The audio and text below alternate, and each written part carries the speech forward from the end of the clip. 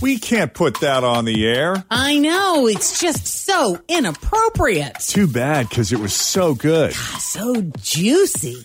I wish there was a place where we could post stuff like that, where people could hear it without it going out over the air. Surprise, surprise, surprise. Yeah, and I was like, this has got to be some crazy-ass cult shit. Hi, we're Jeff and Jen. Mornings on Q102. That's right. And now we have a brand spanking new podcast. Subscribe now to the Jeff and Jen Second Date Update Uncensored podcast. Walking up to bring a snack to the girls, and the door He was already having one. Oh, damn. Jeez. It's Jeff and Jen's Second Date Update Uncensored. Well, I think he bangs the hair, right? Is that what everybody's thinking? If he has to wash it, 18 and up, please. 18 to party, 21 to drink. And she did whatever she did and then used her mouth, and we went another round. Not suitable for on-air broadcast. Intended for mature audiences only.